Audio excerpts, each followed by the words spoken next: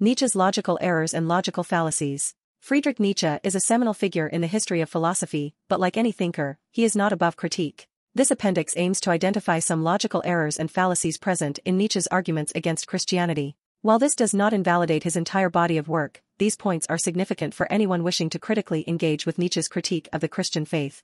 Strawman fallacy. One of the most apparent logical fallacies in Nietzsche's critique of Christianity is the strawman fallacy. Nietzsche often constructs an easily refutable version of Christian belief or practice and then proceeds to dismantle it, ignoring more nuanced or sophisticated versions of the faith. For instance, his characterization of Christian ethics as solely slave morality fails to account for the broad spectrum of ethical teachings within Christian thought. Hasty generalization. Nietzsche's readings of Christian texts and traditions often involve hasty generalizations. He tends to take specific examples such as ascetic practices or instances of religious hypocrisy and extrapolates them as if they were universally applicable to all of Christianity. Post hoc fallacy. In claiming that the decline of religious belief in modern Europe was solely due to Christianity's life-denying aspects, Nietzsche commits a post hoc fallacy. While the decline of religious authority is a complex issue with multiple contributing factors, Nietzsche simplifies it to fit his critique. False dilemma. Nietzsche's depiction of master-slave morality creates a false dilemma by suggesting that one must either embrace master morality focused on power and domination or slave morality focused on meekness and humility.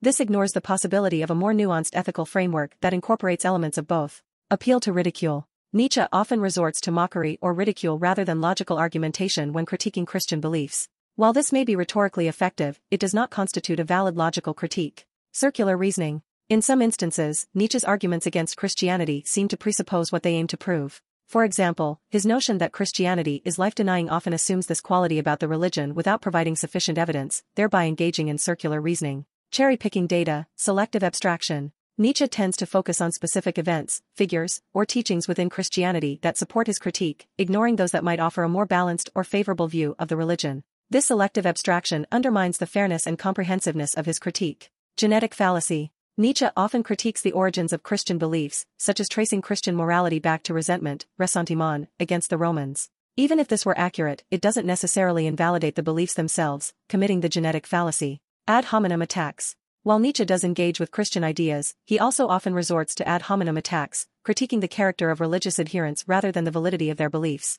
This sidesteps the need for logical argumentation and does not provide a substantive critique. Conclusion. Although Nietzsche provides a provocative and challenging critique of Christianity, his arguments are not without their logical flaws. Recognizing these errors can help us engage more critically with his work and develop a more nuanced understanding of both Nietzschean and Christian thought.